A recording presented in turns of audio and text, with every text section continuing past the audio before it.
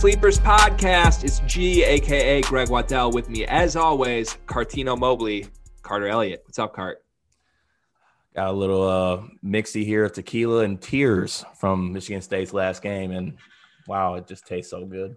It's so hard for me right now to not go in depth about the tears that you're sipping on, but we have a great conversation where we just went in depth for over an hour with maybe the centerpiece of Michigan State basketball Twitter these days, DK from SpartanHoops.com, the founder of SpartanHoops.com, your go-to place for Spartan basketball. God knows there's been quite a bit to talk about with the Michigan State basketball program these days. Right, yeah, Cart? and it's definitely nice to have somebody on with us so I don't have to deal with you by myself in these times after Michigan State losses. But in all seriousness, it was a great conversation with DK. He knows his stuff about Spartan basketball and basketball in general, but it's definitely a must listen for Spartan basketball fans out there and fans of college basketball in general. We get in depth on the roster management of Michigan State, the past games, mismanagement, and, you know, the outlook of the Big Ten moving forward and where we go from here. So really excited. It was great having him on. So really excited for you all to hear him as well. Check it out. Without further ado, the Sleepers with DK.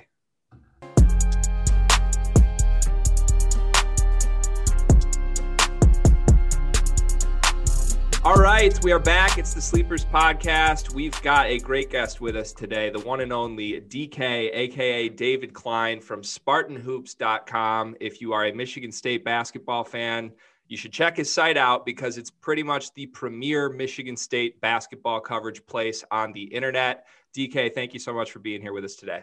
Thanks so much for having me on, guys. I appreciate that plug. Premier, I like the sound of that. Hey, I've got my round of adjectives, and when someone's deserving of premier, we'll go all the way to the top for premier. All right. You're quite deserving of it. So I think Carter and I, the last couple episodes, we've certainly spoke to both Michigan and Michigan State and where we're at. But in light of the latest developments with the Spartans, I think it's time to have a little come to Jesus conversation. And that's why we brought in the best of the best to go full on deep dive on what is wrong with Michigan State. Can they turn it around? And we've got a lot of thoughts and a lot of questions and a lot of things we want to cover today. But I think it makes sense probably to start with what we just saw over the weekend on Friday night with the Purdue game. So I'll just set the table on it. I'm sure anybody listening to this watched the game. 31-16 halftime lead. I think from my perspective, Michigan State came out and executed what they needed to in the first half. They're going to have to grind out a lot of low scoring defensive games if they want to win this year. Holding Purdue to 16.5 is an immensely impressive performance to me. Something switched in the second half. Travion Williams comes out, drops 24.5. Lot of substitution questions. The whole late game sequence was a disaster. But I guess I'll throw it to you first, DK. What happened, and what should we make of that as Michigan State fans in that game? I think to start, everything that could possibly go wrong in that late game type scenario went wrong for Michigan State, right? I mean, they couldn't get the ball inbounded.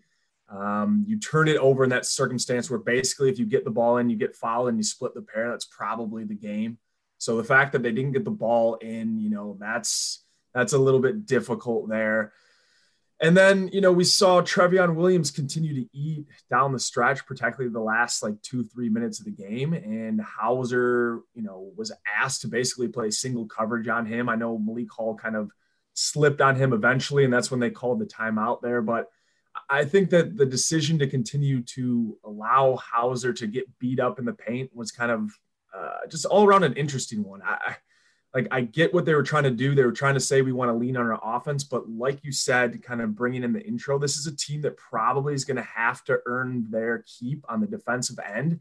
And the fact that they allowed, you know, Williams to continue to dominate when everyone saw it wasn't working with Hauser on him was just a little frustrating. I thought at the very least they probably should have brought in Bingham for that last second shot.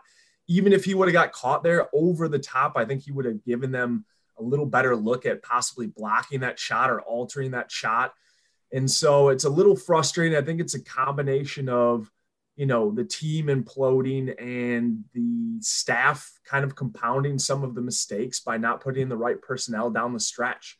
When you saw Zach Edey get subbed in on that free throw line, Malik Hall is 6'7", he's 7'4". Like you have to make that substitution. If you don't trust Bingham because, Bingham's not the fiercest rebounder, put in Matty Sissoko. I guarantee that guy was going to put a body on him and get a rebound. And then maybe he's going to the free throw line. You have some other issues there.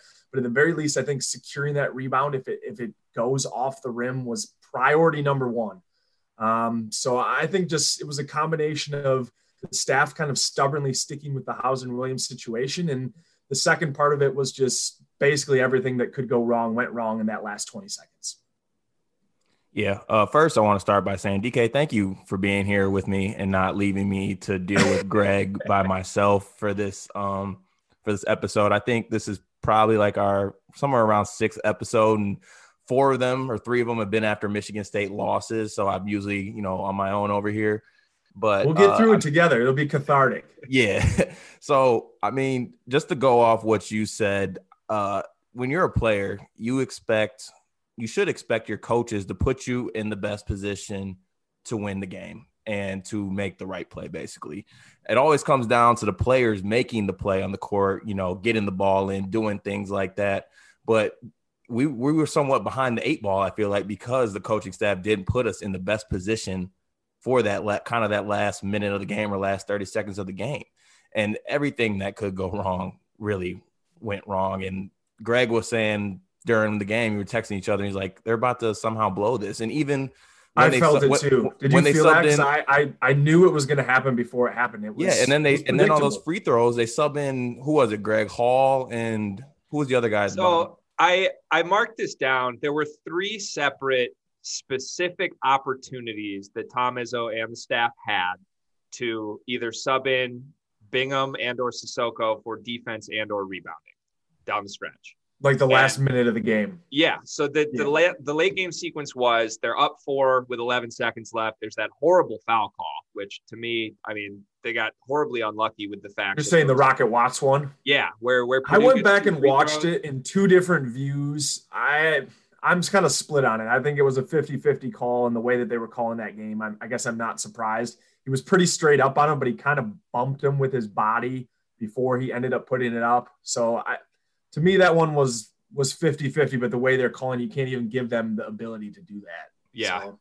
Okay. Well, I'm glad you're more objective on it than I am. I thought that was awful, and that's what triggered my, oh my God, this is going to happen moment. So Purdue hits 2. It's a 2-point game. The inbound goes wrong. Okay, that's a mistake. Here's opportunity number 1. Purdue has the ball down 2 coming out of that turnover off the review. You can sub there for defense. He doesn't sub. He leaves Hall and Hauser in, knowing it's a 2-point game, and Purdue's going to play through Travion Williams. Mistake right there. Travion, okay, he gets the ball. He gets fouled. He goes to the line. He's a 46% free throw shooter, right? I mean, he shot so well too from the game. Yeah, he really did. It's absurd. But at the end of the day, he's a less than 50% free throw shooter. He goes to the line. He hits the first. Izzo takes a timeout. Again, you can sub here. A 50% shooter is possibly going to miss a free throw. Zach Edey is subbed in. He's 7'4", like you said. Why do we not have our best rebounders on the floor? And then again, okay, you missed the shot. Purdue gets the rebound. Purdue takes the timeout.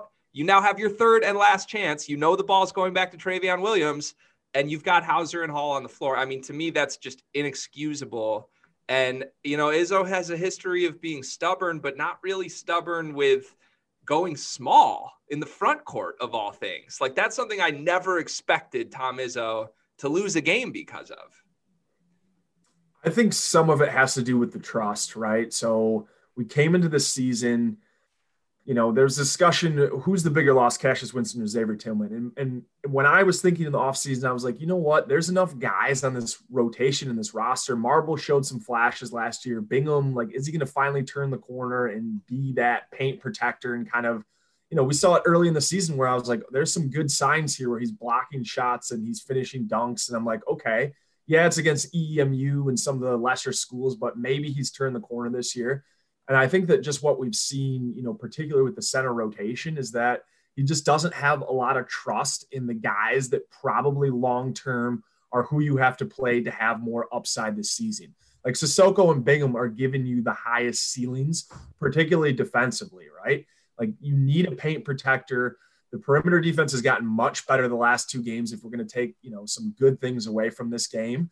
But it becomes so much better when you have those guys in the middle of the paint.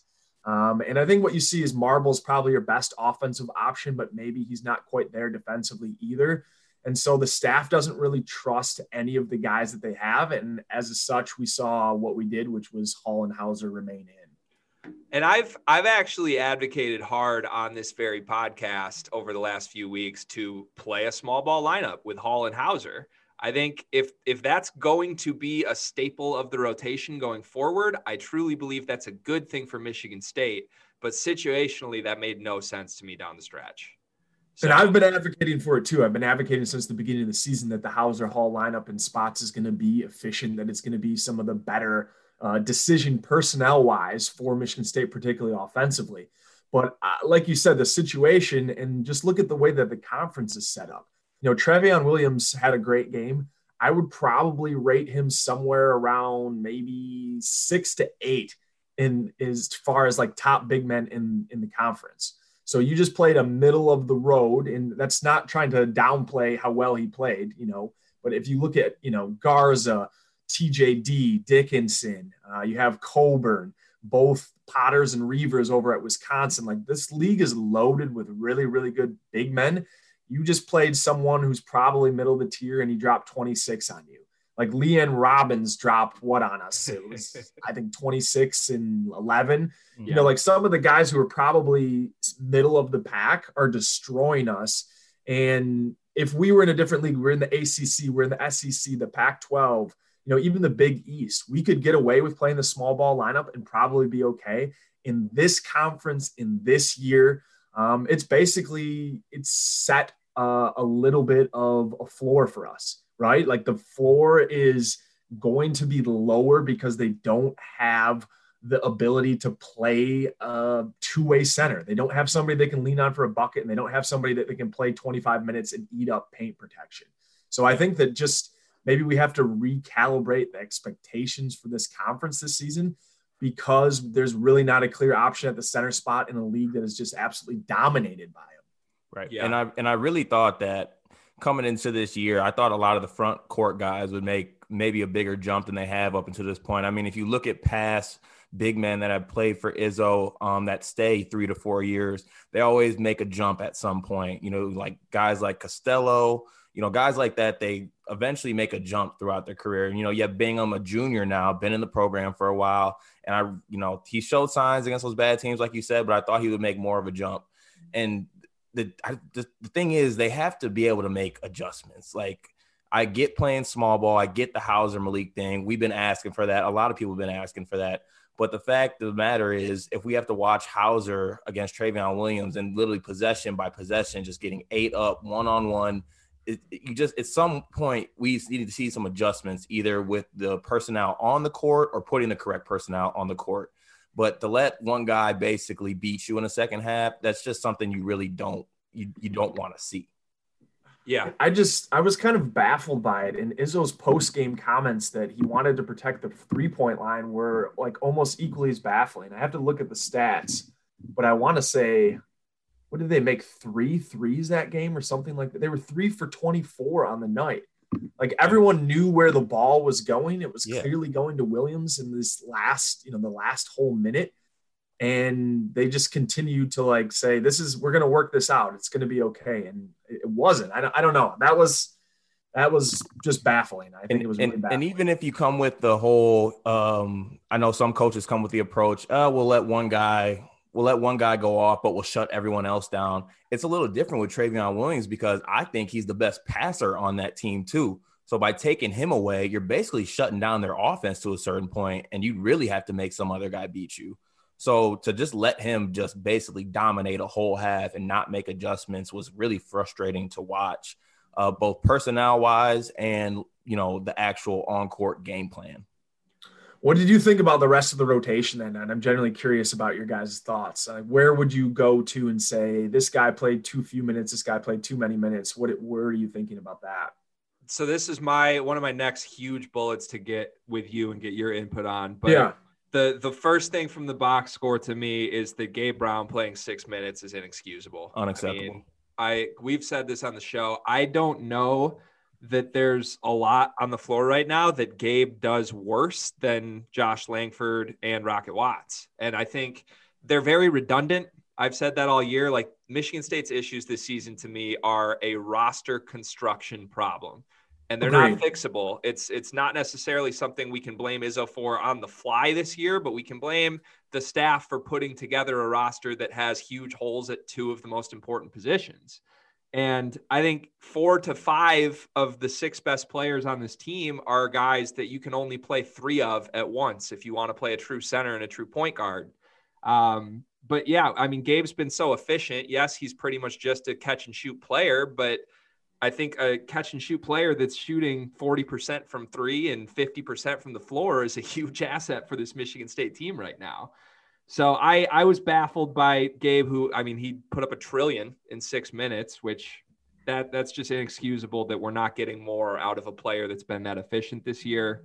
Other than that, I have my own issues with the Hogard unveiling that I want to save that for later in the podcast to talk more on. But I think the shooting guard position is a good one to kind of address, because what we have basically heard from the staff is Watts wants to be off ball more. That really hasn't happened that much. You know, we basically said he's going to be off ball more, and we've seen it in spots where he's coming out with Lawyer, and sometimes he is off the ball. I actually thought he played a reasonably efficient game. You know, he's 3 for 6 last game. You know, he took a couple bad shots. That one, he turned the corner on, I think Williams stepped up on him and he took like an off floater. He kind of was looking for the contact there. I thought he could have taken one more dribble and reversed that for a layup. So that was the one shot that I didn't really particularly like. But for the most part, you're looking at the roster kind of up and down. There's really not too many guys who can create their own shot on this roster. Like, you got to probably start getting him going and putting him with people that it makes sense. Like, I think it makes more sense to pair him with Hogard. Yes, you have less shooting on it, but then you have multiple people who are capable of attacking the rim and creating a little bit more pressure. And then it kind of goes to your point too, where once you have guys who are able to break down players individually off the dribble and get into the paint, you need to be spreading them around with some shooters. And Gabe has really been an enigma for me this season. You know, he's had some games where he looks so unbelievably like he's taking that step forward. I watched the 6 minutes that he played. I go back every game and I do a rewatch of it. And I really wanted to focus on his minutes because I'm just like, what happened? How didn't he play more? And he has a tendency sometimes to just kind of float on offense, where he's not really a guy that's very comfortable catching and putting the ball on the deck. And I didn't think the staff did a very good job of finding ways to get him the ball. But he's a guy that hasn't really gotten to the point where he looks super comfortable coming off, you know, like multiple screens, like a Matt McQuaid, right? Yeah. You always knew McQuaid could come flying off screens, catching in rhythm, kind of step into that 3. Brown is much better kind of just quietly floating to a corner and then attacking from there, right? If it's a hard closeout, he's capable of putting 2 dribbles and going hard to the rim. If not, then he can hit that 3. And so I think that he needs to continue to advance his game a little bit. And the staff also probably needs to start working on getting him more involved. You know, we're seeing them write up all these, you know, little curl screens where Josh is coming off the mid-ranger. How are you not doing that for Gabe Brown, but like for the 3-point line, running off elevator screens or curl screens or running some actions for him? Like, he's your best shooter. You need to probably draw up, you know, every time he's in, 1 every 3 possessions should be a look where he gets something like hard coming off a screen, or we run something for him where he's getting an opportunity to possibly put up a 3. Yeah. And even him being on the floor, it's just a totally different kind of look to the offense, because you can't help off Gabe Brown. Because, I mean, he's proved this year that if he's open, you know, he's knocking that down at a highly efficient clip, especially on those corner 3s. But like you said, he can float a little bit because he'll just kind of stand in the corner and just kind of just float around, never really gets a ball screen, down screen, anything like that. Might be a situation where he's not comfortable doing that, like you said. But, you know, we got to at least see it, maybe give it a try. It's just sometimes it's really frustrating that we do things for Langford, like you said, that we don't do for Gabe. And I think that we can do it for Gabe. And then that's just on the offensive end. Then you have the defensive end where I think Langford has been getting every game I watch. I feel like he gets blown past a lot. I will say that I think that probably was his best defensive game on Mhm. Stefanovic. He was guarding him almost the entire game. He only had 3 points. He was 1 for 8. And the 3-pointer that he hit was on a Rocket Watts slip where he was like at the top of the key and he hit that 3. So I do think that in the right scenario, he has been okay. I think he's a better team defender than he probably is an individual defender. I cut some of the film following like the Wisconsin Minnesota game where he's kind of getting blown by a little bit. I think the staff's insistence to play him almost 30 minutes a night is a little bit baffling. I'm happy to see him. I really am. It's a great, comeback story. Nobody that's a Michigan State fan is more happy than to see him playing and playing the game that he loves. And hopefully one day maybe going to Europe or doing whatever over there. But you can't lean on him for 30 minutes a night. I think that he really needs to be kind of your spot shooter guy, an instant offense guy. Letting him take the most shots last night, I think I should say 2 nights ago. Give me 1 minute. I'm just looking it up real quick. I want to say he took 11. Yeah, I've got it up. He was 4 for 11. Yeah, 4 for 11, and Aaron Henry only took 8 shots, who's probably, your clear-cut best answer on offense. I think that's probably too many for him, and he's playing probably too many minutes. And I don't know what the balance is now, because if you're saying that you want to get Watts off the ball and he's got to play the 2, well, he's sharing the minutes then with Brown and Langford. So you kind of run into a conundrum where Watts probably needs to be playing more backup point guard minutes, which we've seen that a little bit anyways. And I kind of liked what they did with him when they brought him in the first half, and they basically gave him the keys to the castle. And it was a situation where they said, don't worry about running the team. You're here on the second unit, just go to work and go to the bucket. And I think that's how they have to use him. Just bring him off the bench. I don't mind him being off the bench. I would like to see him play, like I said, alongside Hogard, but I don't mind kind of the role that they're starting to form for him as kind of an instant offense guy coming from the bench. So I want to have the Watts conversation right now. Great. So I'm going to tread lightly here. Here we go. I've stopped referring to this man as Rocket Watts. He is Mark Watts for an indefinite period of time for me right now. Until we can see the guy at the end of last year that we saw, I will give him that nickname again. But for the time being, I mean, he's been miserable as far as efficiency goes offensively this year. I understand the move to bring him to the bench, but I think all three of us and any Michigan State fans anywhere would agree the highest ceiling version of this team come March is one that has a heavy usage Rocket Watts. So I'm not convinced that it's the best thing for this team. Maybe in the moment it is to move him, but like you said, when you move him to the bench, the guys that suffer from that are guys that are shooting really efficient, like Gabe Brown, because if he's playing only the 2, that cuts into Gabe's minutes because, again, you've got 4 guys that can only play the 2 or the 3 on this team. Also, just some quick numbers. So Rocket, yes, he's been shooting horribly, but prior to his move to the shooting guard position, he was averaging 4.3 assists per game. That was a part of his game I honestly didn't expect. I said preseason when he was expected to be this breakout point guard, it reminded me of if Michigan was just going to put Jordan Poole at point guard. Like, he's an incredibly talented offensive player who, yes, he can pass the ball a little bit, but he's out there to get buckets for himself. He takes some questionable shots, but when he's hitting on all cylinders, it works really well.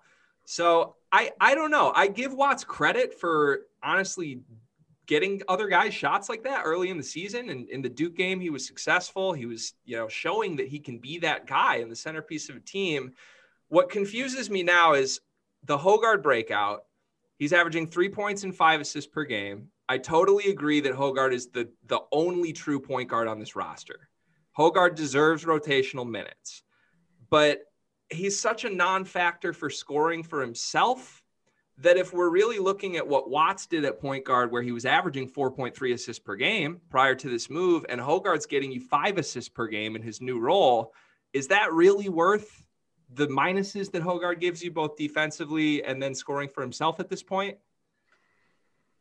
Interesting question. I will say this. I think that Hogard right now behind Henry is probably your second best perimeter defender. I think that's really been an underrated part of his game. Every time I go back to watch the film, he's very good at keeping his man in front of him. If he does get beat by, he's capable of erasing a mistake with a block, which he did a couple times. I want to say it was the Rutgers game. I believe he had a block from behind.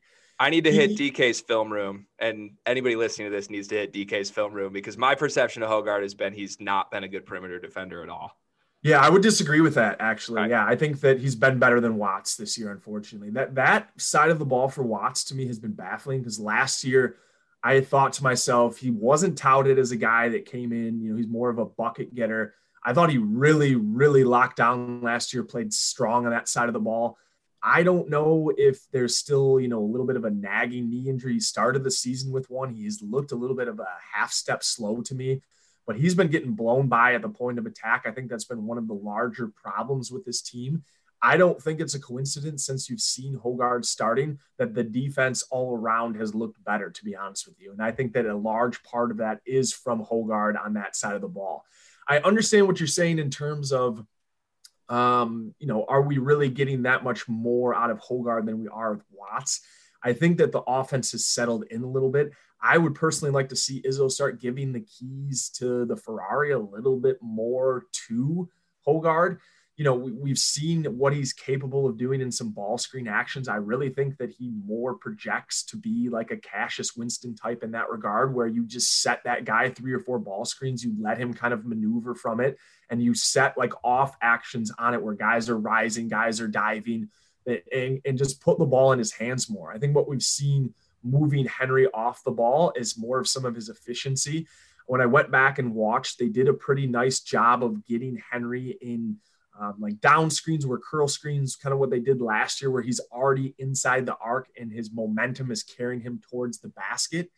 We've seen him develop, kind of an off the dribble mid-range game, which really, I think, bodes well for him getting, drafted probably at the end of the first, beginning of the second this year. I think the last 3 games in particular, he's really been playing like a pro on both sides of the floor.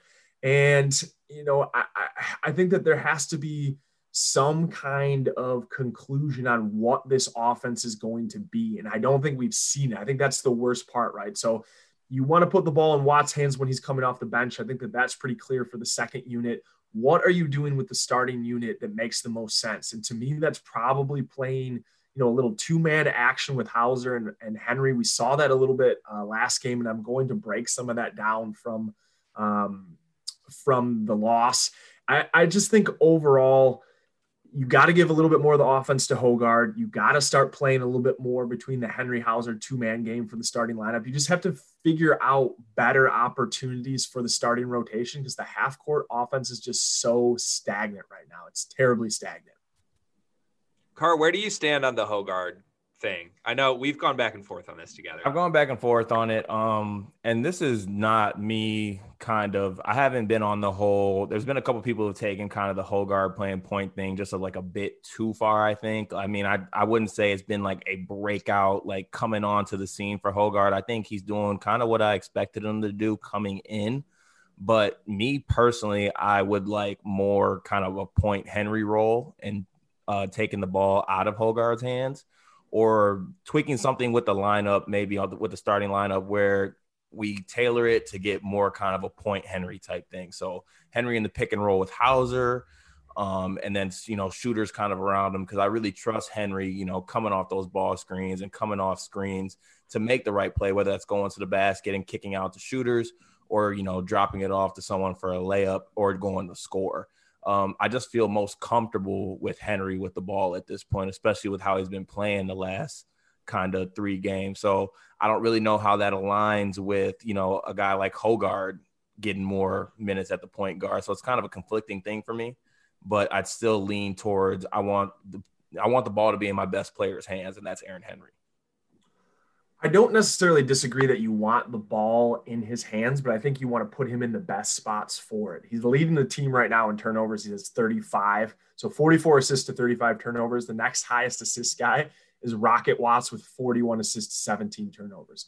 So I think that what you see is, yes, Henry definitely can make for teams, but I think allowing him to focus on scoring and defending has kind of opened it up a little bit for this team. So I don't mind him playmaking, particularly when he's going towards the rim, but I like them, kind of running him through the elbow again, like setting down screens for him and having him come off curl screens.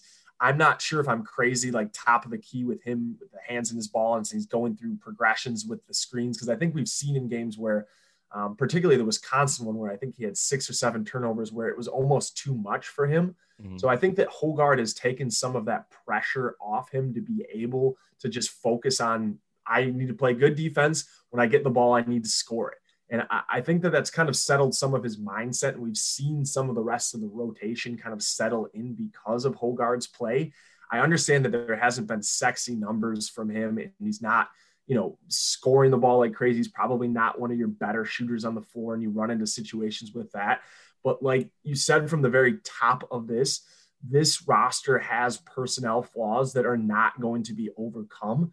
For me, you probably need to lean on the defensive end. You need to start playing your better defensive rotations and use your defense to be able to get out into transition. I think, Purdue did a really, really good job of preventing us from doing that. And part of the reason why we struggled so bad in the half court is because we just couldn't get some easy buckets going. They pushed the tempo a little bit, and a few of the times they took some ill-advised shots in transition. And I don't think the transition game got going at all against Purdue, and that's why it was as ugly as it was.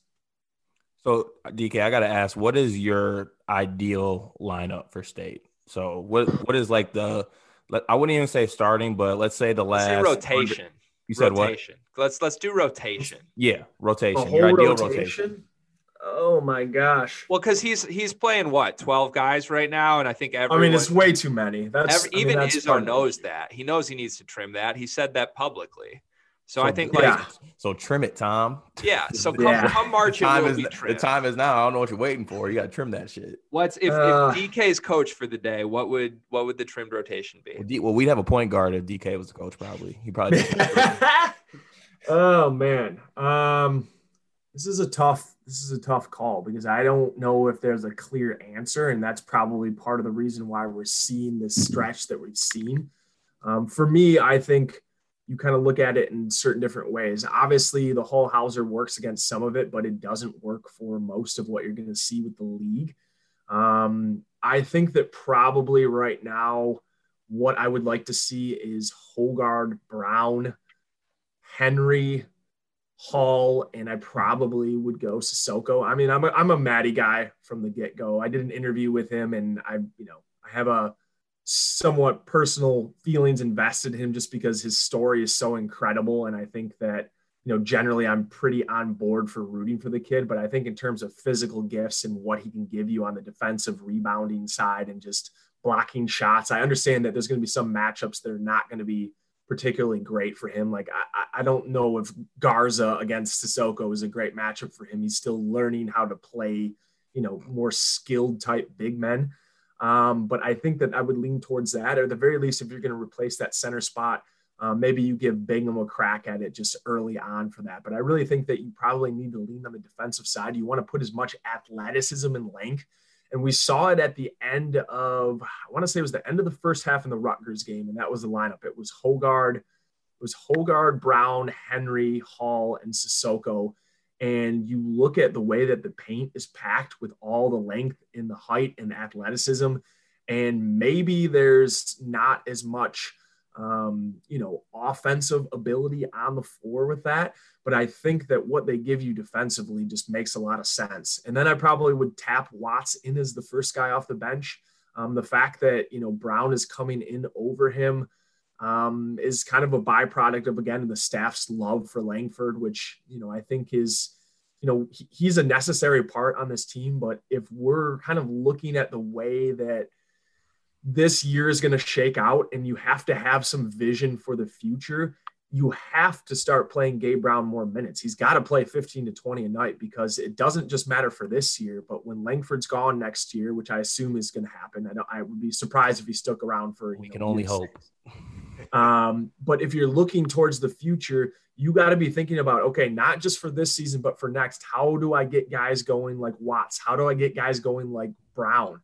And it's weird to be thinking about coaching for next year, in the middle of the conference play and such as we're at. But this is a very possible, bubble-ish type team. And yes, you want to be winning, but you also need to be laying the foundation to building upon this next year. I think the worst crime that can happen is to miss the tournament this year and miss it playing guys that are not going to be involved or shouldn't be involved in the rotation heavily next year. And that's my biggest concern I have with the way that the staff has been playing. So I kind of danced around the question a little bit, but that's kind of the 5 route. I'd start defensively with as much length as possible, try to get out in transition, and then you want to bring probably, your best scoring option off it. I would probably do a Watts for Brown trade, kind of in that you keep the Hogard Brown Henry combination together. And then, in certain lineups, you try to figure out a way to get Hauser going as well. Like, he's a valuable weapon, but he's really struggled outside the Wisconsin game. I mean, he's been pretty brutal on the offensive end. You're playing him almost 25 minutes per game, and he's not giving you much on defense, and he hasn't given you much on offense lately. Like, I think that Hall has got to play close to 30 minutes a game. If there's one person that, for me, needs to start playing more minutes and start getting more touches offensively, I think Hall has got to be that guy. Today's episode of the Sleepers Podcast is presented by the Locker Room app. Carter, you're a Locker Room app user. I am a happy Locker Room app user at that. Have you ever been listening to, our podcast and you want to say, you know what, Carter, that was stupid. Yeah, I need to call you out on that. Or have you been listening to Greg and you say, you know what, Greg, that's really stupid. I want to call that out. Well, the Locker Room app is for you. It's a free app available in the App Store right now. It's connecting people and sports fans and fans of anything in general. There's rooms on there that you can join with NBA personalities, people across sports. It's a great app to connect with those people and also just connect with, people in general who are fans of what you're watching or what you're into at the time. And that's not limited to sports. I have to shout out my newfound kind of passion, love for The Bachelor. And The Bachelor Room is one of my favorites on the Locker Room.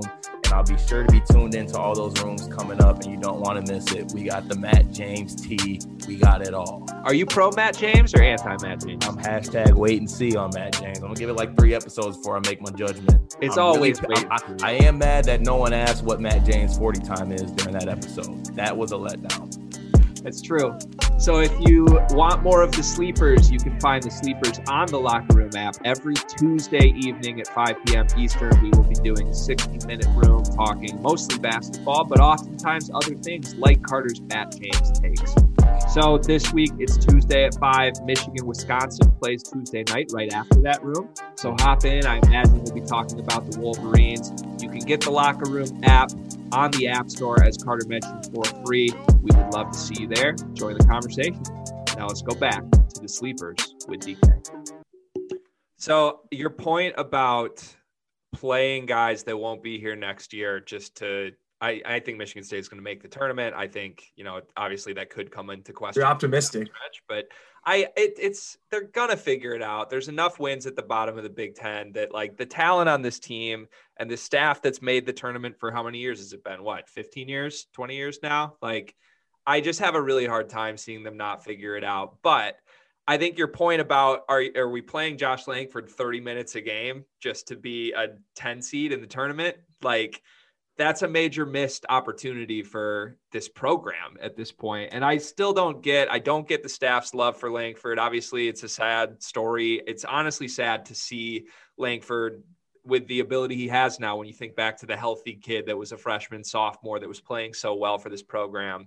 But it's strange. I think I have a creative answer to what adjustments I'd like to see to the rotation. I come back to the belief that the best core group on this team, if they're playing to their ceiling come March, maybe they're not playing at it right now, but that group has to include Watts, Brown, Henry, and I think Langford, plus a big, whether that's Hauser and Hall. And the problem is it's impossible to play those 4 guys at once. At least we haven't seen it this year. So I think a really creative answer to this could be, what if we played super small ball and Henry played the 4 and Watts was the 1, and we, whether it's a true center at the 5 or Hauser and Hall, I'd like to potentially see that at some point. I do think whatever they found with Hogard, the benefit of it is that Henry, it looks so comfortable.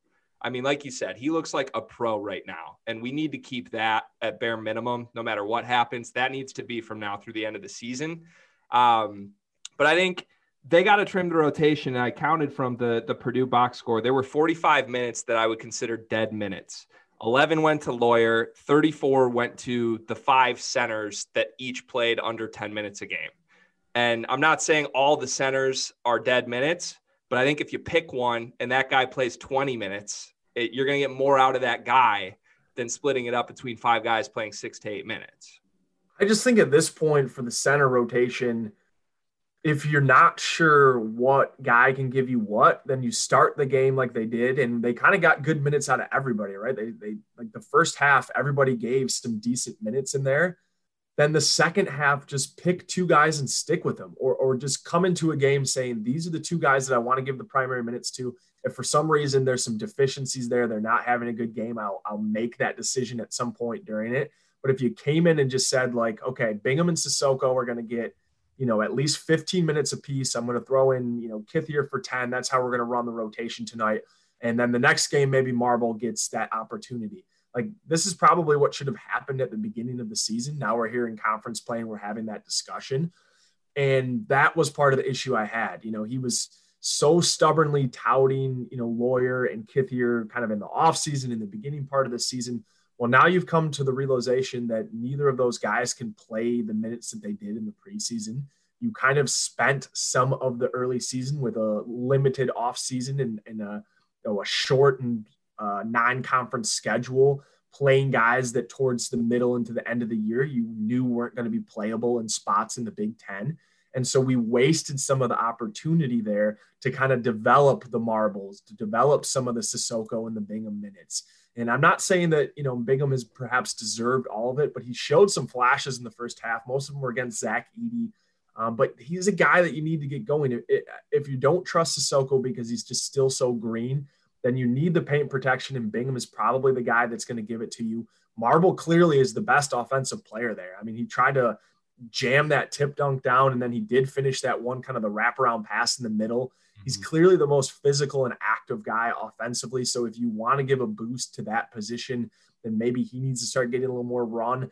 I just think at this point we're like, coming into the season here in a crucial stretch in a Big Ten conference, and you have no idea what you're doing with the center position. And I think that is in large part on the staff's refusal to play guys that needed to work through some of the kinks early in the season. And we're seeing a result of it now.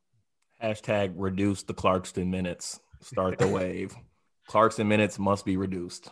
Yeah, Kithier's 8 minutes, 0 points, 1 rebound, 4 fouls in the Purdue game. Lawyer's 11 minutes, 0 points, 1 assist, 1 turnover. It's time to make some decisions. Like, it's getting late. Like, just make the call, roll with your dogs. But we can't be playing this many people at this point in the season.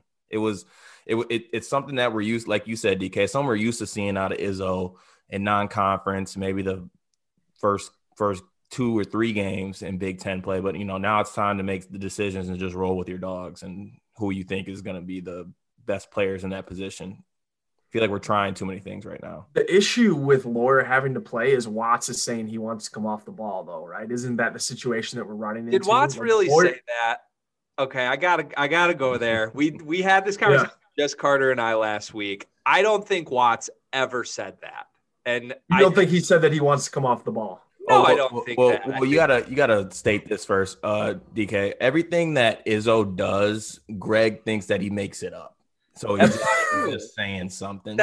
It's never a situation where a player could actually say something. Izzo just likes making up stories. Let me give Tom Izzo his flowers. He's a top 5 coach in the country. If I were picking a coach from scratch to coach X program, I'm picking Tom Izzo in the top 5 without Wait for the but. Without question. I'm saying, like, Michigan State fans attack me all the time for questioning decisions. Like down the stretch of the Purdue game. How are we not going to question that? I don't think he makes the best in-season or in-game adjustments. And I think he does a lot of things publicly, whether it's to protect his players, but really to benefit himself and his program. Like, even thinking back to the Xavier Tillman stuff in the offseason, I mean, he publicly tried to diminish Xavier Tillman's draft stock because he wanted him to come back to school, probably because he knew what the center rotation would look like without Xavier Tillman. Right. And Tillman. I don't know if I agree with that. I don't either. He publicly said he should come back to work on his shot. Like, he said that. That's a quote. I mean, there might be other people that are saying that too, like GMs or something. I'm pretty sure he was quoted as what the feedback has been for Tillman. And there was some indication that maybe if he continued to work on his shot. I mean, I was of the opinion that Tillman could not increase his stock had he come back. In my opinion, it made 100% sense for him to go.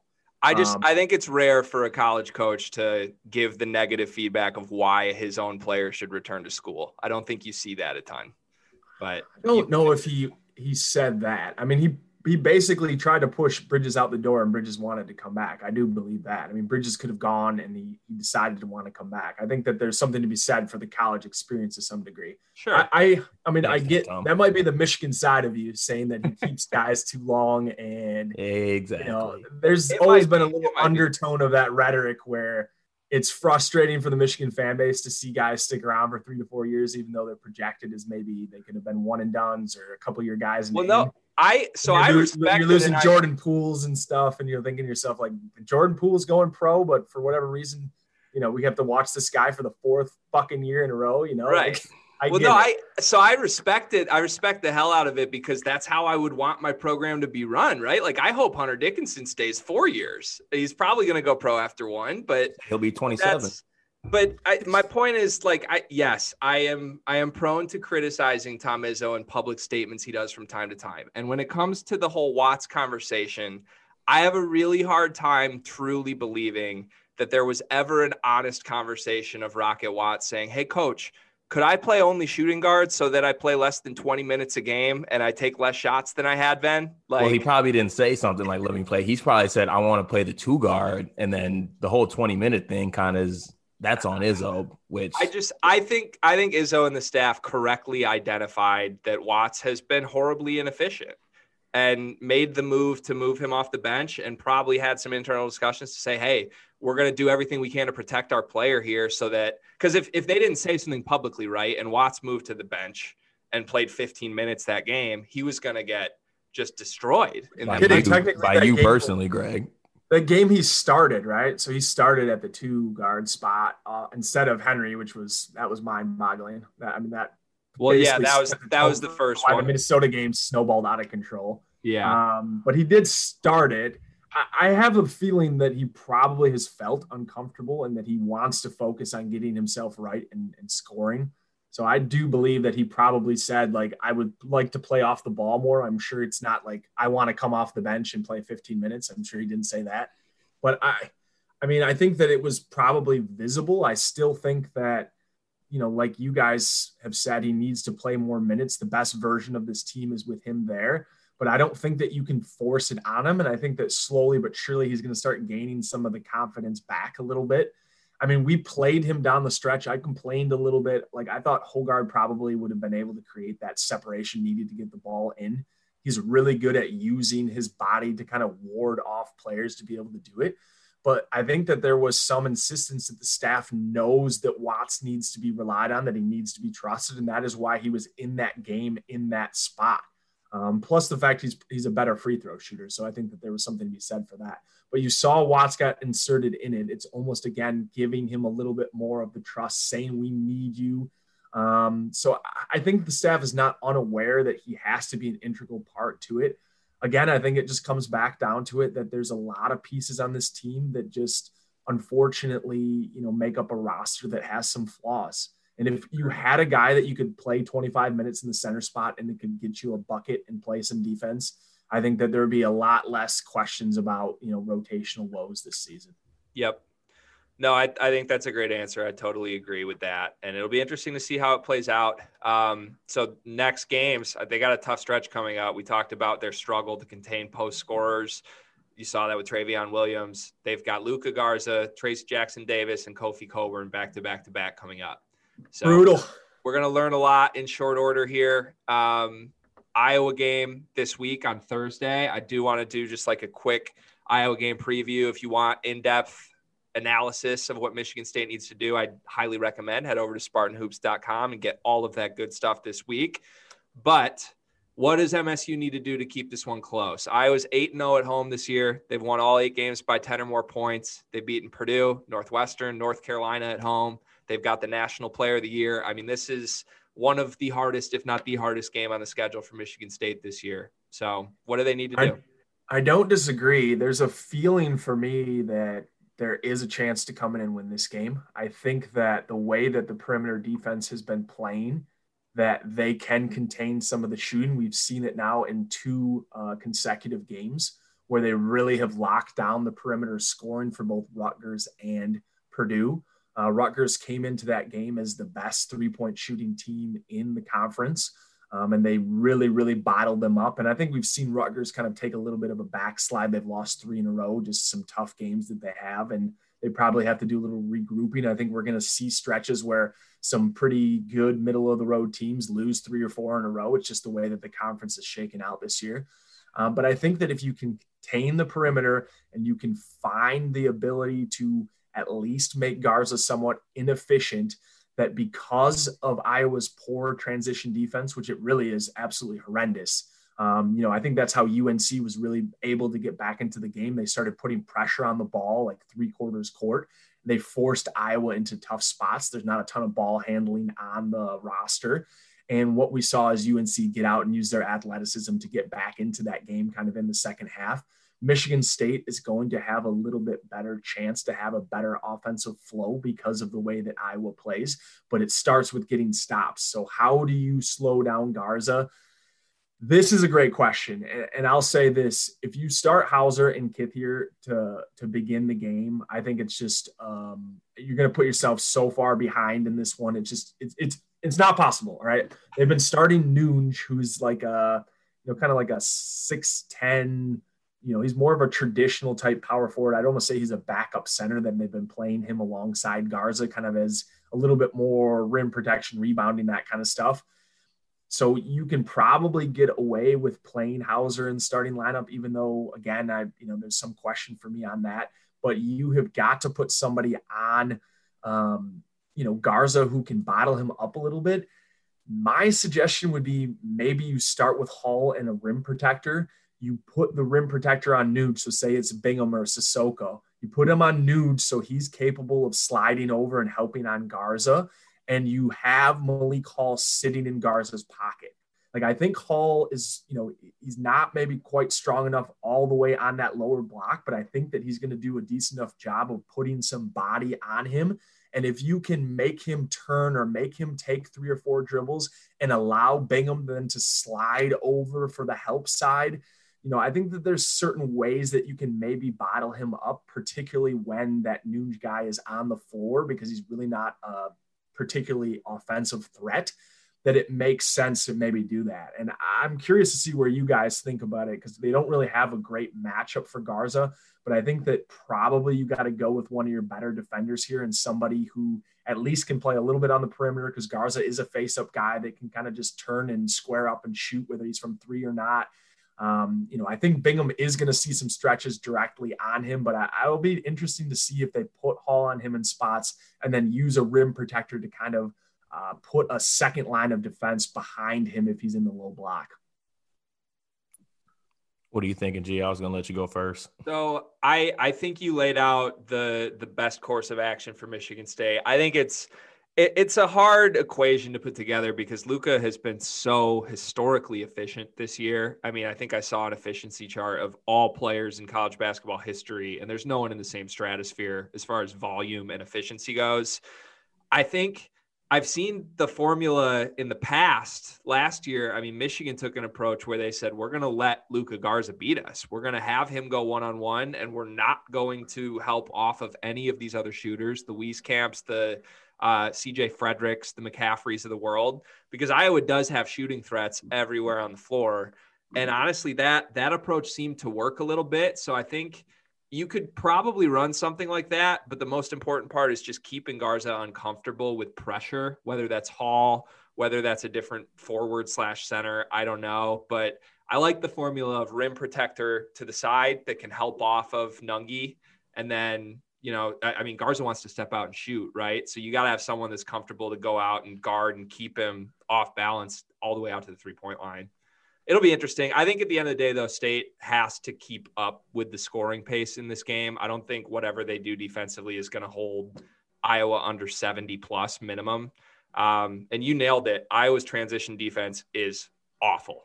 So if they can get out and run, if they can match bucket for bucket, I'm really interested to see that. Hopefully this lights a fire on the Michigan State offense, but I don't know. This is one that I would chalk up as a loss probably for the schedule. And then I think you need to bounce back and beat Indiana. Yeah. I mean, DK, I like your suggestion because I mean, we can't do something like leave Hauser just to go one-on-one against Luka Garza. And if we start Hauser and Kithier for this game, you're just like, yeah, you're just really asking for it. But lucky for Luka Garza, he doesn't have to deal with Tillman Sr., not Tillman Jr. I'm talking 2 kid strength. Tillman Sr. had Luka Garza in the gulag last year. Let's not forget. But I mean, as long as Malik Hall is kind of just able to stay with them, getting them early, it's honestly unbelievable to watch Luka Garza. Just as a big man myself, like the way he seals and gets in the paint and just gets his big ass body and his heavy ass feet down in that paint and just like seals within 2 inches of the rim. It's unbelievable. And people know he's going to do it. Incredible. It's unbelievable. And you know, you got to try something like your suggestion. I mean, basically you got to try something. If it's not your suggestion, you got to do something. If we do the same thing, you're going to get the same results. And then you can't be surprised when you get those same results. So there's got to be some adjustments made, or we might see something crazy from Luka Garza, like a 60-point game or something like it's going to get bad. The other thing is I've never seen a good team that is like nationally praised like Iowa is be so bought into just feeding one guy. I mean, they had some non-conference games where like Wieskamp and Frederick, I think, took like 4 or 5 shots against no-name teams, but Garza had 30 shots from the floor and was going for, 30 and a half. So it's interesting. They know that's a great way to score, and they all seem bought in on it, but they give up a lot of points on the other end. Garza is a horrible defender. Like, as historically good offensively as he is, he's historically bad defensively. So be interested to see like who's he match up with. If they do go to the Hall-Hauser lineup, is Garza guarding Hauser? Because Hauser should be able to take advantage of that. Let Kithier get going on Garza. Breakout Kithier game probably. Psych. All right. So we asked for questions prior to this episode. I know we're coming up on an hour, but if we can get to these and knock them out, I think that'd be awesome. We've got like 7 or 8 of these, so we can run through them. We don't need to give any super long answers. But first one, Charlie Kish asks, if Michigan State goes 500 theoretically in Big Ten regular season, is there any possible way they make the tournament? I think they're for sure in the tournament if they go 500. Yeah. I think so. I think that a team or two under 500 will get in from the Big Ten Conference this year. I think the way that you're looking at the middle of the pack right now, there's going to be quite a few teams around 500 and a couple underneath. So I think that if you have a quality couple wins in the non-conference like Michigan State does, if they ended up falling like a game, maybe 2 underneath 500, I think you could probably still sneak in, particularly with the name brand recognition. I think that the committee would put them in. I think the number's 8 and 12, even though that sounds horrible. I think if undefeated in the non-conference with the Duke win, say what you will about Duke, but that's going to hold weight. 8 and 12 should get you in. Is this season's issue more on in-game decisions or talent? From Jay Taylor.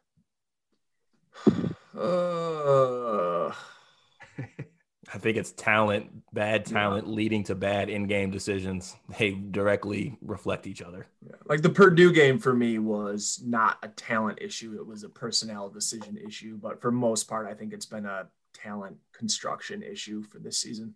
I think there's a distinction between talent and roster construction. I think in terms of high-end talent, this Michigan State team is a middle-of-the-pack Big Ten team. If they fail to finish middle of the pack, I think you can point to the fact that all of their high-end talent plays the same position, and they haven't found a way to utilize that, and there's still holes at point guard and center. I also have a theory that this question came from Greg's burner Twitter account. Did not happen.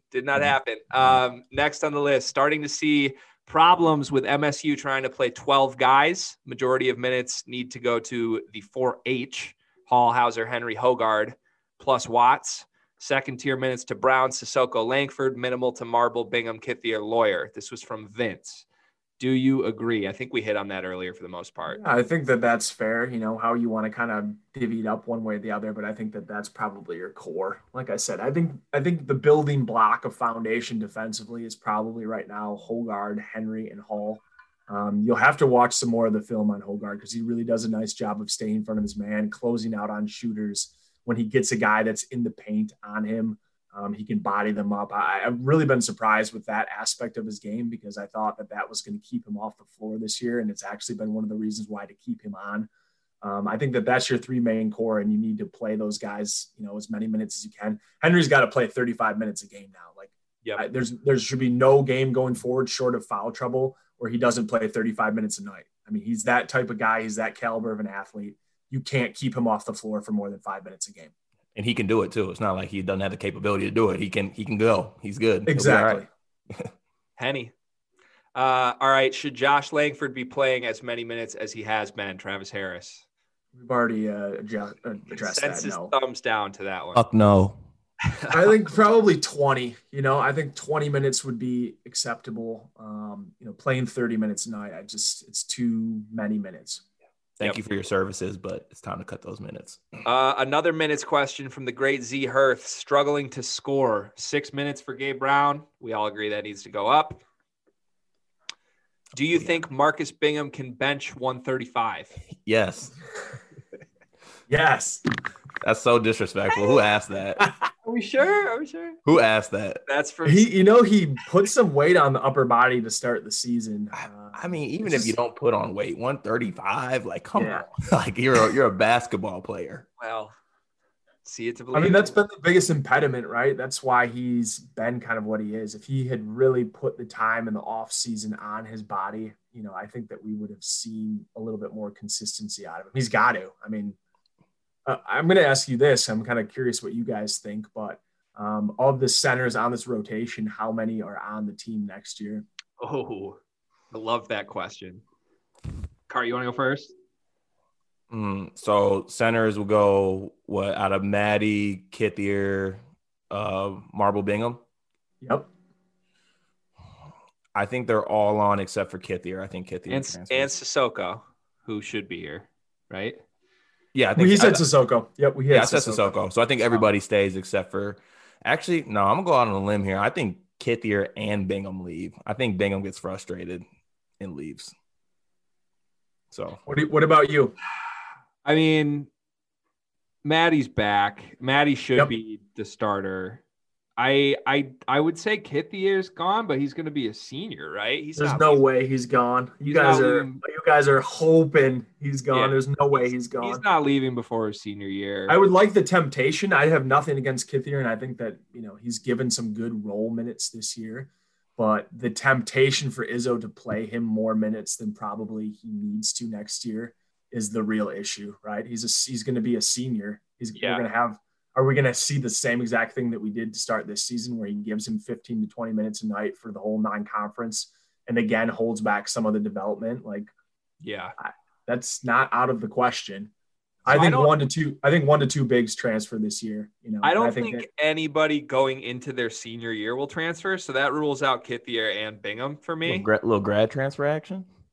I don't see that. I think Marble's the candidate. But it's so rare within Michigan State's program to see transfers at all. I honestly wouldn't be surprised if it's 0. I think because is it Bokye? Is that how you say it? Enoch Bokye? Wache. He still needs to reclassify technically to be here next I think that he can. He has enough credits. It's a matter of whether he does it or not. Okay. I mean, I think 1 to 2 guys is gone. I really do. We'll have to see how the rotational minutes shake out this season for Bingham and Marble, but I think those are the 2 guys that you're looking at and say, I think I would have a hard time disagreeing if they can't start one of the 2 of them start earning some more minutes. Why are you going to continue to hang around when you're seeing that Sissoko is going to continue to earn minutes, that Kithier has, garnered some loyalty and trust with the staff and is going to continue to see them. And if Wache ends up reclassifying, which, possible, who knows what happens with that, then one of them would have to leave for the numbers to be able to work anyways, I think. So, yeah. I don't know. I just think that if you go into next season, you have the exact same and you haven't been able to figure out the center rotation, like you're running into an issue again. Like I think maybe 1 to 2 goes. And if that happens and Boakye doesn't reclassify, I think that you probably need to go on the transfer market and find another big to put into the program. Yeah. If any coaches are listening, we got a nice little 2-for-1 Clarkson deal special. You get a Kithier and a lawyer. I think if Boakye comes in, I could see Marble going, I will throw this out there. I don't think you guys are going to like this. I don't like this. If there's a junior this season, incoming senior that transfers, my bet would be on Gabe Brown. Mr. 6 minutes a game, who Gabe has talked about NBA dreams, and he ain't going to get there playing 6 minutes a game in the conference. I don't know about that. I don't think Gabe to me kind of seems like a program guy, to be honest with you. And I know that he can be frustrated with some of, the role, whatever the usage, but to me, he's just a grinder. He's a gym rat. He's a guy that's, going to figure it out eventually. So plus if you look at it, he's, Henry leaves, he's probably starting next year. He's probably got to be getting the start, right? With Langford and Henry gone, you probably are starting. I guess it would be Watts and, Brown. That's probably it. But there's so much talent coming in next year. We start Watts and Brown over Christie. That's a whole other podcast. Yeah, I don't think Christie is of the type that he would be, making a big deal if he had to come off the bench. To me, he's like he's the perfect 5-star. He's an OKG 5-star, right? You got a kid that's just well-spoken, mature beyond his years, has the talent, and is willing to be a team player. So I don't think that there's really any issues. A lot of times you're getting 5 stars and you see some of the disgruntlement, like even at UK, right? The Cameron Fletcher, who Michigan State was recruiting, and he's been some discontent, and then Cal comes out and flogs him and on Twitter, that was crazy. Wild. But I think that what you got in Max Christie is a guy who really gets it. I think he gets the bigger picture, and I think that he's going to be perfect program fit. I'm so excited about the class coming in, whether we get reclassifications or not. I think the class coming in next year is maybe my favorite trio of guards that we've ever had on the roster in one single class. I think it's going to be loaded. 100%. Yeah. Let me just say this to MSU Twitter right now. I think I've seen more people telling people to shut up about quote unquote, is Izzo on the hot seat than anybody actually saying he should be on the hot seat. But if there's anyone out there claiming Tom Izzo should be on the hot seat, you need to reevaluate your life choices right now. Shame on you. This is a 6-month problem, and next fall, things are going to be smooth sailing when that recruiting class hits campus, and I am very excited to see what it looks like. We have one more question from the Twitter world that I know you're going to like, DK. Why is Maddie sitting like JJJ in 2017? From Jared. I'm not sure if that's a great comparison between the two. Obviously, Jaron, offensively was a lot further along than what Maddie is. I think what you're seeing with Maddie and what we've really seen with the center rotation in general is that there's not a whole lot of half-court offensive roles that have been delineated for that group. And I think what we've seen with Sissoko is his ability to rebound and block shots is an integral part to where this team's ceiling is. But he's got to continue to grow on the offensive side. So, 10 to 15 minutes a night is ideally what I'd like to see out of him, just depending on some of the matchups going forward. But I think comparing Jaren Jackson and him is it's way too far off. Maddie is always going to be a guy that's probably better defensively than he is offensively. But he is a guy that I think that they need to start trying to get some lob opportunities to. The few times that he's actually caught the ball on the low block or in the paint, he's done a pretty decent job of scoring. I wouldn't mind them seeing him worked a little bit more into the offense. I just don't think the trust is quite there yet. Rate these 3 players right now: Jaren, Maddie, and Ben Carter in order. I'm asking that question. Like, why? Maddie, Ben Carter. Thank you. Just wondering. All right. So if Carter gets to ask his question, I have 2 for you, and then we can wrap this. All right. Who wins the conference? Oh, God.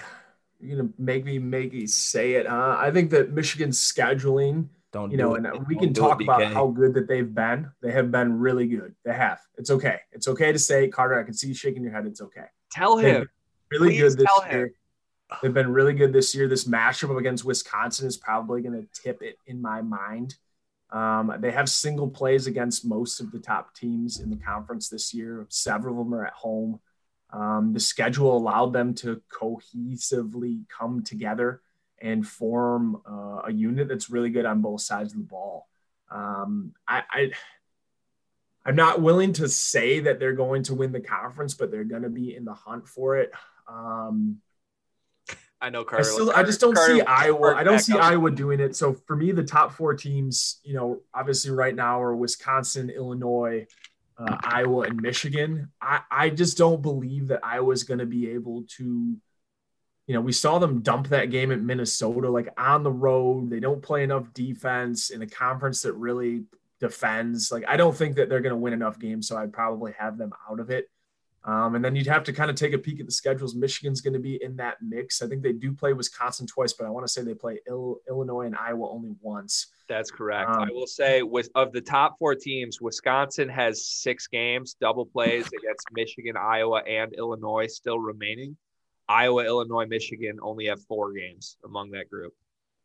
So, I mean, that's a pretty good indication. And obviously we've seen Wisconsin get into some close games lately. It doesn't really bother me that that's happened. That's kind of their style of play, right? They're never going to come out and blow a team's doors off offensively. So they're always going to allow a team to keep it in it.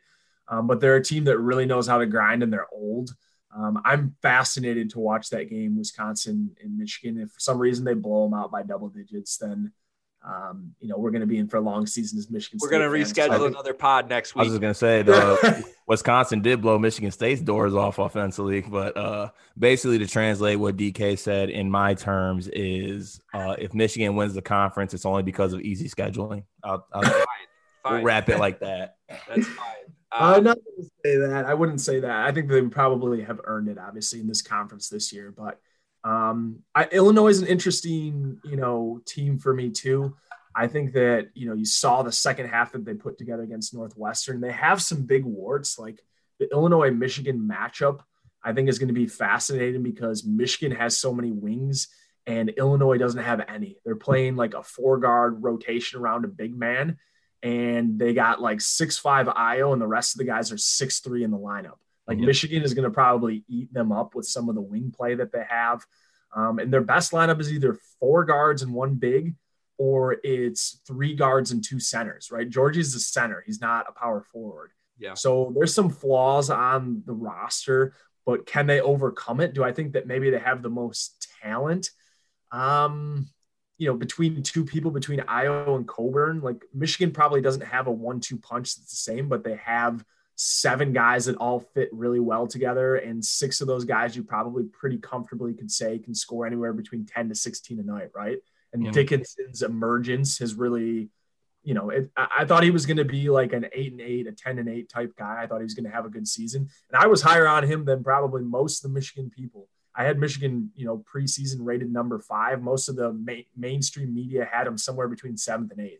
Yep. So I think I was a little ahead of the curve on that. I didn't see Dickinson having this type of impact.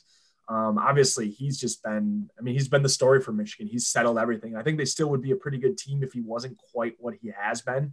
But his emergence and his ability to completely control the paint offensively, he manhandled Liam Robbins for most of that game. And that was probably one of the tests. I'm like, okay, like 2 7-footers. I think he's a little bit more mobile than Robbins, but if he really gets the best of him, and he dominated him. So I don't think there's really a guy in the league that he's going to be scared of, to be honest with you. And because of so many offensive weapons around it, because they're starting to defend on that side of the ball, it's possible. It's possible they can come away with the conference title this year. Mm-hmm. I love that.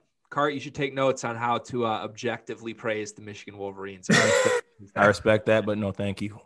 It doesn't make me feel good to say it, right? Especially in a down year for Michigan State. I think that as Michigan State fans, probably the worst part of struggling this season is seeing Michigan play so well too, right? Like if they were along the middle of the pack with us and they were struggling in spots too, and we were in it together, I think we probably would have a little bit less discontent. But what we're seeing is, Michigan really coming on and putting it together, and us kind of, on the struggle bus. And so, feelings are going to be a little bit stronger in this season catching a bunch of flack from Michigan Twitter. So in the year that me and Greg start doing this podcast, I got to deal with this. It makes for entertaining podcasts. Yeah, Okay, I'd say so. I'm going to go on record, though. I love that you guys, well, not you guys, DK was just able to give objective praise of Michigan. Illinois is my pick to win the conference. I think Michigan finishes somewhere between 2 and 4. I think their ceiling could be higher potentially in March. They do have a really easy schedule, but I'm a little concerned they're peaking too early. That happened last year. Obviously, Isaiah Livers got hurt last year, and that instigated their downswing. But we'll see. Like you guys said, they have to play some of the bigger teams. The Wisconsin game is going to be a pendulum swinging game. I think Illinois, just their talent to me stands out. I think especially come March, Ayo Dosunmu is going to be potentially the baddest guy in the country that you don't want to see from a backcourt perspective. So I'm on Illinois bandwagon as them as the Big Ten winner. Give me a name. I want both of you to give me a name. Who wins the Big Ten? I'm with you. I'm going Illinois. Okay. Oh. Anybody but Michigan. Anybody but Michigan. My heart would say probably I still trust Illinois the most to get it done. I'd have to really look at the schedule. I know that's a waffling answer, but they're similar. Iowa, Illinois, Michigan schedules are pretty similar from now on until the end of the year. Yeah. Yeah. God. I'm going to say Illinois. I do think Michigan has a pretty good shot to win it, though. Okay. We're a pro-Illinois podcast, and I want to end on this. Where does Michigan and Michigan State's season end in March? Let's go to Carter first, then to me, then we'll end with DK. I think that I don't. I didn't tell you I was going to put this on you, but you didn't. Can we go to DK first? No. What? What am I going to go first? I'm going to you first, Carter. Fuck it. I'm not dropping the agenda. Michigan's out first week, and Michigan State's probably going to lose first or second weekend too. First or second weekend? Mm-hmm. What seed is Michigan State to you then? Like a couple upsets to get to the second weekend, right? Or what? At least one. Yeah, they're a 10 or higher. Yeah, I think. Yeah, I don't know. I don't want to answer, to be honest. Okay, fine. I'll go. I think Michigan's a Sweet 16 team. They'll get a top 4 seed, and I think they will lose in the round of 16. I think Michigan State comfortably makes the tournament as an 9 or 10 seed and is out in the round of 32. I don't want to say it, but though I watch quite a bit of basketball around the country, this is a down year, I would say, generally for top teams. I feel kind of like coming into most seasons, there's maybe somewhere to between 6 to 8 teams that I think they can cut down the nets by the time we get to March and have kind of digested it all. Michigan State was one of those last year, which is probably why we're so sad about this year, because I really think that was a good opportunity for him to be able to possibly make another run, go to back-to-back Final Fours, and maybe even cut down the nets. I think Michigan is an Elite 8 team. I think that they probably can earn – right now I think on the seed lines they're number 2. I think that they'll be somewhere either 3 or 4 possibly. Michigan State, God, man. We're going to know a lot more after this 3-game stretch, right? If you asked me this after, if we somehow went 2-1 on the stretch, I would feel much more confident. But if they go 0-3, 1-2, I think that they're still very much on the bubble with that loss to Purdue. The one cardinal sin that you cannot do in the conference this year is lose to a team that's kind of hovering around that 500 mark with you. And we're seeing now, the Northwestern loss probably doesn't look quite as good as it did at the beginning of the season. That Purdue loss is they're going to be a team that struggles. You cannot lose to Indiana because they're in the same boat. You got to beat the middle of the road teams and then try to beat maybe 1 or 2 of the teams that are in the top, and you only get a few opportunities to do so.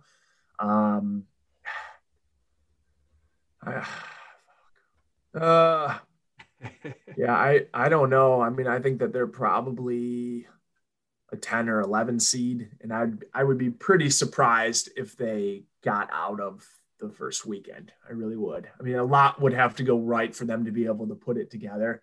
And it's so hard to know without seeing the matchups and seeing like how it would possibly shake out. But I agree with you. I think they probably win one close one and then drop the second. Siri, how many 10 seeds have won the NCAA tournament? I think that answer is going to be 0 or less than 1 or 2 would be my guess. There's Izzo in March.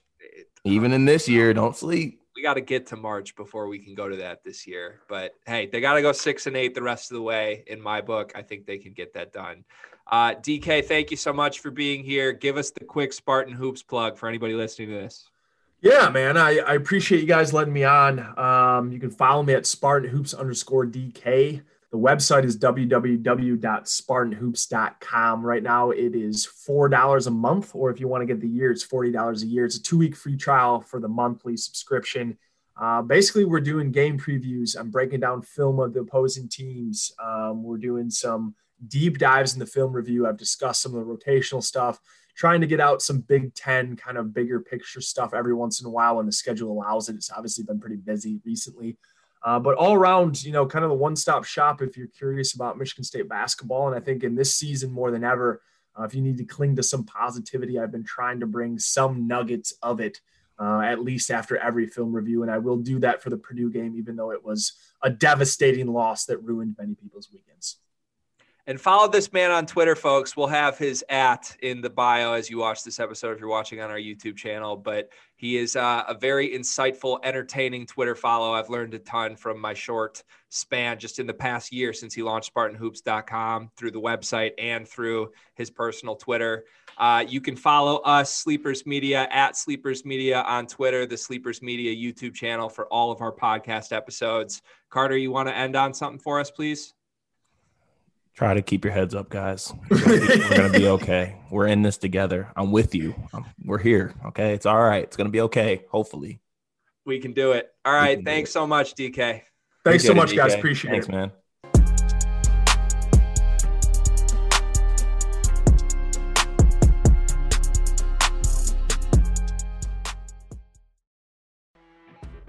You know when you're listening to a true crime story that has an unbelievable plot twist that makes you stop in your tracks? That's what our podcast, People Are the Worst, brings you with each episode. I'm Rachel. And I'm Rebecca. We're identical twins who love true crime cases that make you say, didn't see that coming, and we hate the people responsible for them. Listen to People Are the Worst now on Apple, Spotify, or wherever you get your podcasts.